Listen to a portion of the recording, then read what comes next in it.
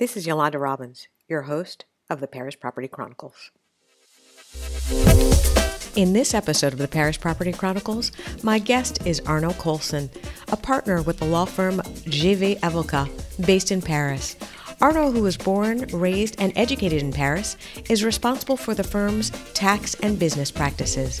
Before becoming a partner at GV, he worked with international clients at Ernst as well as Baker Mackenzie. Let's hear how this Parisian tax attorney can give you a primer on your property tax obligations in Paris. Arnaud, I want to thank you for joining us on this episode of the Paris Property Chronicles. Today is going to be a very full episode, and I think a lot of my listeners will be interested in what we have to talk about, which is taxes. And we're specifically going to focus on the wealth tax and property taxes. And then maybe in an additional episode, we'll talk about capital gains taxes and inheritance taxes. But first, let's start with you. Can you tell us a little bit about your background? I know that you're a native of Paris and you still live in Paris, but can you just tell our listeners a little bit about where you live in Paris? Good morning, Yolanda. Thank you very much for having me. Yes, I am Parisian. I was born in the 14th district near Parc Montsouris, and I grew up in the 15th district in La Motte-Piquet-Grenelle neighborhood. And well, I still live in the 15th district. My mother lives in La Motte-Piquet-Grenelle, so it is quite convenient when you have children. A matter of opportunity, because with my wife we purchased a small but very charming flat Boulevard de Grenelle with a view on the Eiffel Tower. Oh, Uh, having an apartment that overlooks the Eiffel Tower is something very special. so yeah, you can see it when you are sitting on the couch of the living room. So, and it's always funny to see my youngest son drinking his baby bottle at 8 p.m. and Mm-hmm. seeing the Eiffel Tower shining. I guess he doesn't realize how lucky he is, but I do. Well, that's great. Tell us a little bit about your background and how you became a tax attorney. Well, I studied law in Paris at the University of Panthéon-Assas. I graduated with a Master of Taxation Law, and then I passed the Paris Bar exam. And during that period, I did two exchange programs.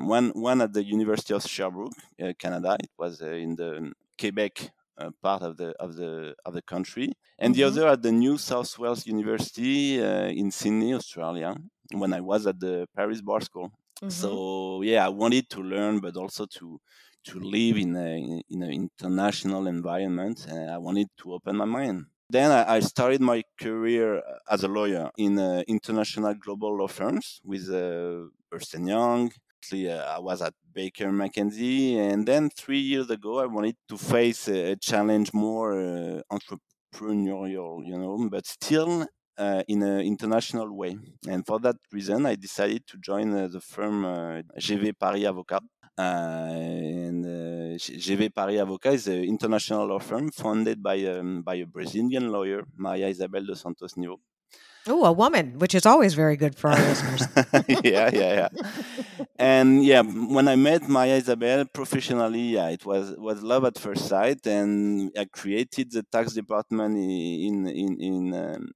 within the firm, and I became a partner of the firm.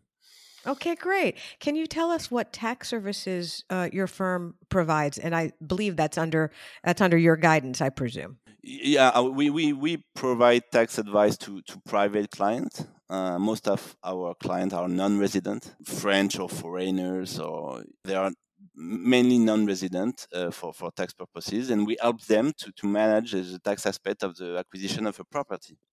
Mm-hmm. This includes tax structuring of the project, annual tax compliance, and you mentioned that before, part of her job is also to set up inheritance tax planning schemes related to their property in France. Mm-hmm. For example, donation to the children or things like this. So, yeah, our footprint is to have a cross-border view of the tax aspect around the property, both in France but also in the country where the client has his tax residency. So you take a really relationship and boutique approach to assisting your clients.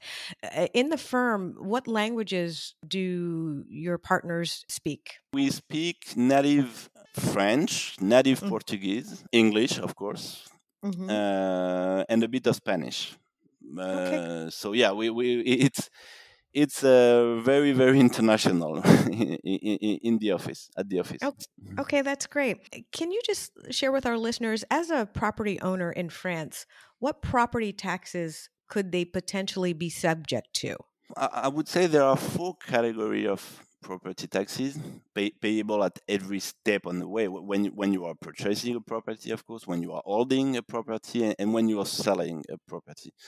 So first of all, when you are purchasing a property, you have to pay an amount of tax called droit d'enregistrement or registration duty, Mm-hmm. equal to 5.8% of the purchase price. It is made during the transaction.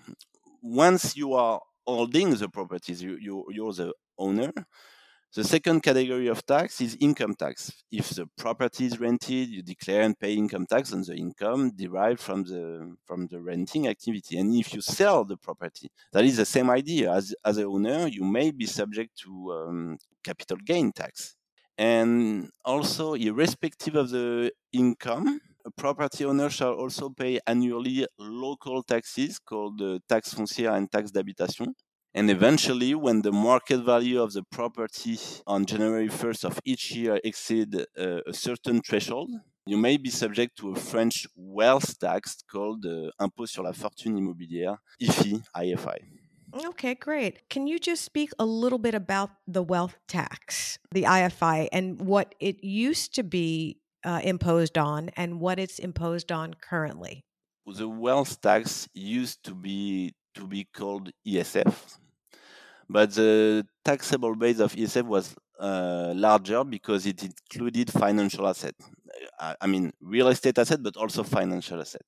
Mm-hmm. And in 2018, the ESF was cancelled and the IFI came around, and the taxable base now only includes properties and share of company holding properties. But what changed, it's mainly the rules relating to the limitation of debt, because French government created anti-abuse rules that prevent the full deduction of the debt from the taxable base.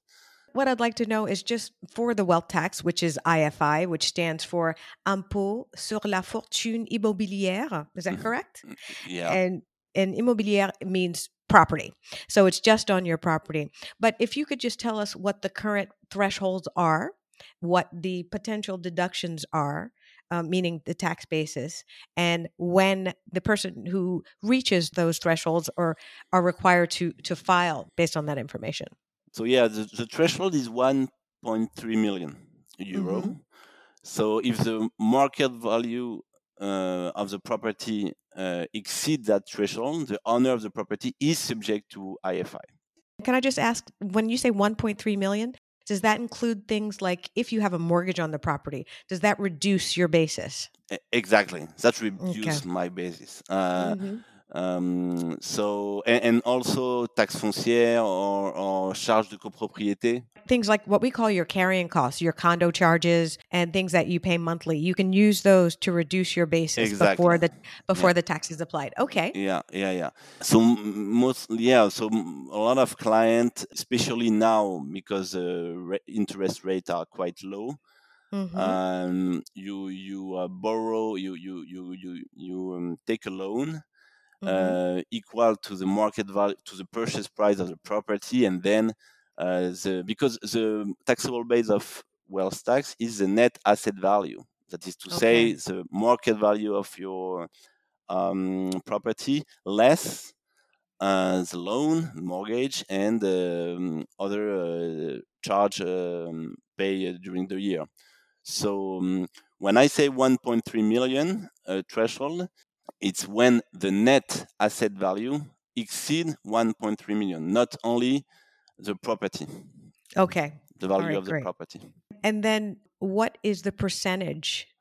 Just Uh, give us an example of how the percentage is applied. the range is between 0.5 to 1.5%. So it's not that high, but it's payable annually. So that's why it can be costly, roughly speaking. Because let's put figure in an example. Okay. When the market value of the property is around 1.5 million, IFI is around 4,000 euro per year. Mm-hmm. When the market value of the property is around 3 million euro, the IFI is around 15,000 euro per year. Mm-hmm. And when the market value of the property is around 6 million euro, the EFI is around 48,000 euro. So you see, it's very, very progressive. The higher the market value of the property is, of course, the higher the tax is as well. And I presume whether you're a non-resident or a resident, this tax, this IFI or wealth tax, that applies to you. When do you have to file the tax return? When Mm-hmm. it's at the same time than income tax actually, since IFI replaced ESF. It's May for non-residents, usually 15th of May. But the value is you have to do the estimation as of January 1st. Okay. The date return to estimate the property and to estimate also the remaining part of the loan to be reimbursed. And how is the market value calculated, or who calculates that value? Is it the government? No, this is an interesting question actually, because we have no, I mean, the law say only one thing. This is the best price to be offered with the principle of the offer and the demand. You know what I Mm-hmm. mean? So that's why I say the word market value, because it's Mm-hmm. really, if tomorrow I have to sell my property, what is the price I would charge? Mm-hmm. Simpler as that. Of course, if so that's why some client we do sometime estimation evaluation, sorry, by external real estate agencies. Mm-hmm. We also follow the work of the notary, la chambre des notaires, which is Mm-hmm. because they each year they publish studies on the price per square meters. So you may follow the evolution of the price over the year. Mm-hmm. So we use a lot of tools in order to have a precise and square value each year. And also, French tax authorities release a database of all the transactions made. So if you identify a property that looks like yours, for example, if it's your neighbor, Mm-hmm. it just sells the property and the property has exactly the same size, etc. If the price was what, I don't know, 1 million, you cannot declare for EFI purposes 500,000 euro, because Mm-hmm. you have to stick to the average value that has been retained in the past for similar transactions. Okay. I had another question. Let's say someone purchased a property and they purchased a property at 2 million euros and they didn't have a mortgage and they were unaware this tax was payable. What do they do next? I mean, what are their options? Are they penalized for not having filed for previous years, or how does it work? Yeah, late filing of tax return may trigger the payment of a penalty from 10% to 40% if the taxpayer does not respond to a request of information from French tax authorities. So this is the principle. But in practice, Mm-hmm. you may spontaneously regularize tax return, and we have experience with tax bureau that deals with non-resident files, Mm-hmm. and we may negotiate the cancellation of the penalty. When I say Have 10% penalty, it's 10% of the missing amount of tax, right? Yeah, so you gave us examples earlier where if the property was worth 3 million euros, the wealth tax or IFI was around 4,000 per year. So we're talking about 10% on that amount, not 10%. Exactly, Okay, exactly. so not 10% on the value of the property. No. Have you ever had to do that for a client who came to you and they didn't know that they were subject to the wealth tax? Yeah, a lot actually, a lot because and we were writing a document called lettre de remise gracieuse, and we were it was not about law, it was just about telling a story, saying look, they were not aware of that specific legislation because in their country of residence there is no wealth tax, for example. Mm-hmm. We do that a lot with Brazilian client actually because and in Brazil the wealth tax does not exist. So so yeah, we say okay, once the client came to us and for something else actually, I don't know, wealth planning or I don't know, Mm-hmm. and we noticed that they were they were mistaken, and then the client automatically decided to regularize. So we put it that way.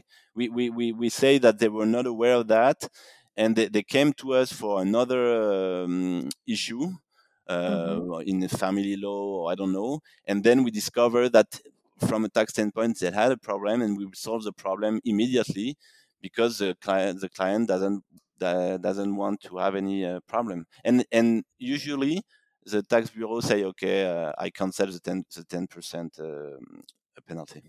It's really important for people to understand that they need to be prepared when they're looking to purchase a property or acquire a property in Paris or in France. It's really important to have advice of someone such as yourself who can understand the potential tax ramifications involved. Are there specific ways to structure the purchase of a property so that you get the most benefits, or depending upon your situation from a tax perspective? Yeah, it does. There's something to do and something not to do. Okay. I tell you a story. One of my clients, for some reason, bought a house in the south of France.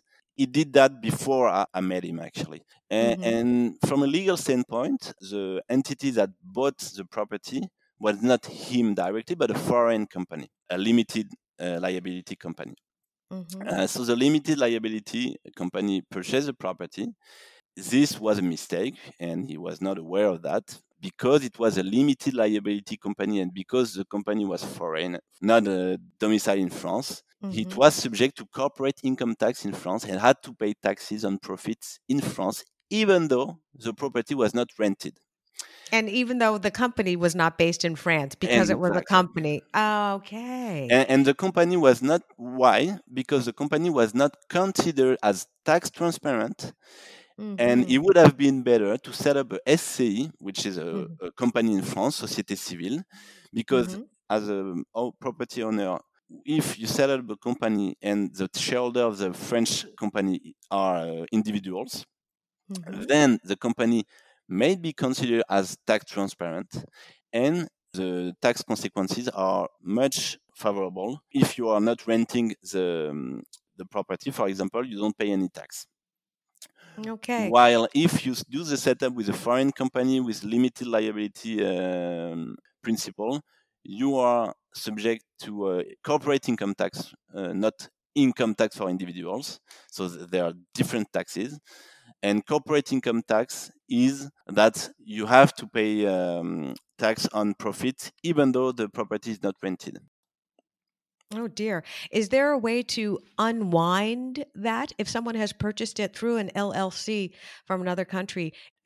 Is that process cumbersome? Difficult? Yeah, it's quite cumbersome, totally. Because once the asset has taken value, if you want to move something which has value, it's triggering a tax event.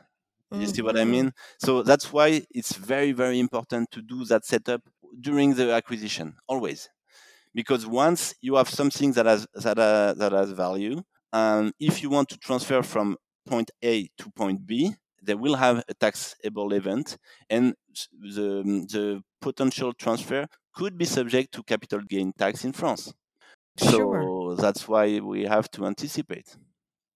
And it's better for people to be forewarned and forearmed with your professional advice before they purchase the property.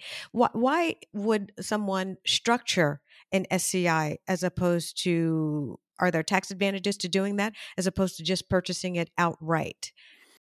Well, the tax reason, it's mainly for family or for corporate law reasons, Okay. because I guess from a legal standpoint, when you're subject to the regime of property, which is different when you own the property directly. It's less sophisticated, and Hmm. if someone want to sell but not the other, you're like in a difficult situation because you cannot do anything. Whereas in a company, you can organize a proper corporate governance within the company and create situations that enable to solve a problem if the shareholder cannot have not the same vision, especially when you have a brother and sister. When they are co-holding a property, it's always a mess, When siblings, brothers and sisters own things in any situation, it's a very challenging Yeah. environment in which to do it for So that's sure. why it's better to put everyone in a LCE, and Hmm. in the bylaws to organize, rules that say, okay, him is a CEO, and or I don't know, but you can anticipate proper clause in the bylaws that enable to escape from a big conflicting situation. Absolutely. Besides the wealth tax, are there any other property taxes that, when you're holding, not acquiring or selling, that you're subject to, whether you're a non resident or resident of France when you own property here?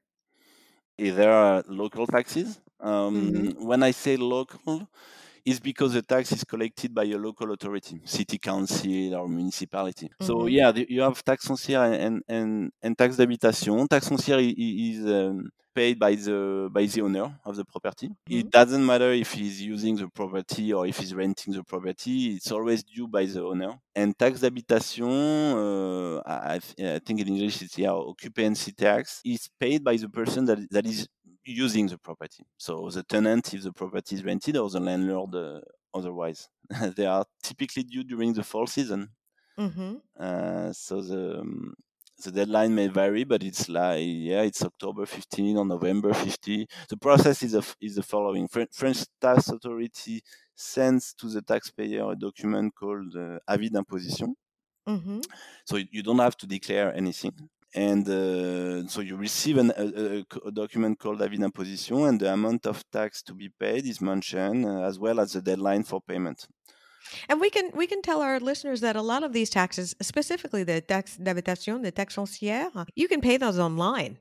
At this point, the government prefers that you do that. Is that correct? Oh yeah, yeah. They did progress on that. Hmm. It's very easy. You go online. You put you put the number of your tax number. You Hmm. put the number of the avis d'imposition, and you just give the information about IBAN, and that's it. Yeah, the banking details, and then that's it. Et voilà. Where are most of your clients based? So most of our clients are Brazilian. We have also clients in the US, and also French people that are living as expatriates.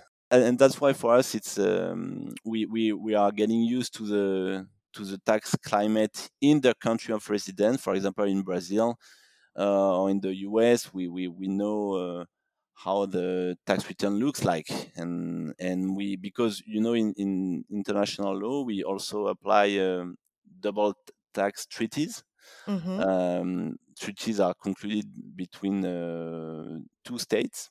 So, for example, for an that has American citizen that has a property in France, we usually apply the provision of the double tax treaty concluded between France and the US. I can attest to that personally because as a U.S. and French citizen, I have to file two tax returns. So I Yeah. understand that there is a threshold. We have so much more that we could talk about with you today on the show, Arnaud, but I think we will save the rest of our tax conversation for another episode when we can talk about potentially capital gains and inheritance taxes. I truly appreciate your giving us a tax primer today on the tax implications of owning a property in Paris. And I'm sure a lot of my listeners will be contacting you directly. Thank you again for joining us today on the Paris Property Chronicles, Arnaud. Thank you, Yolanda. It was a pleasure. For more information on the wealth tax and other property taxes, please reach out to Arnaud Colson directly on LinkedIn or through the firm's website, GV Avocats, at www.gv-paris.com, and he'll be able to assist you with your property tax needs. Also, stay tuned for a follow-up interview with Arnaud as we delve into more property tax issues, including capital gains, inheritance, and estate tax planning.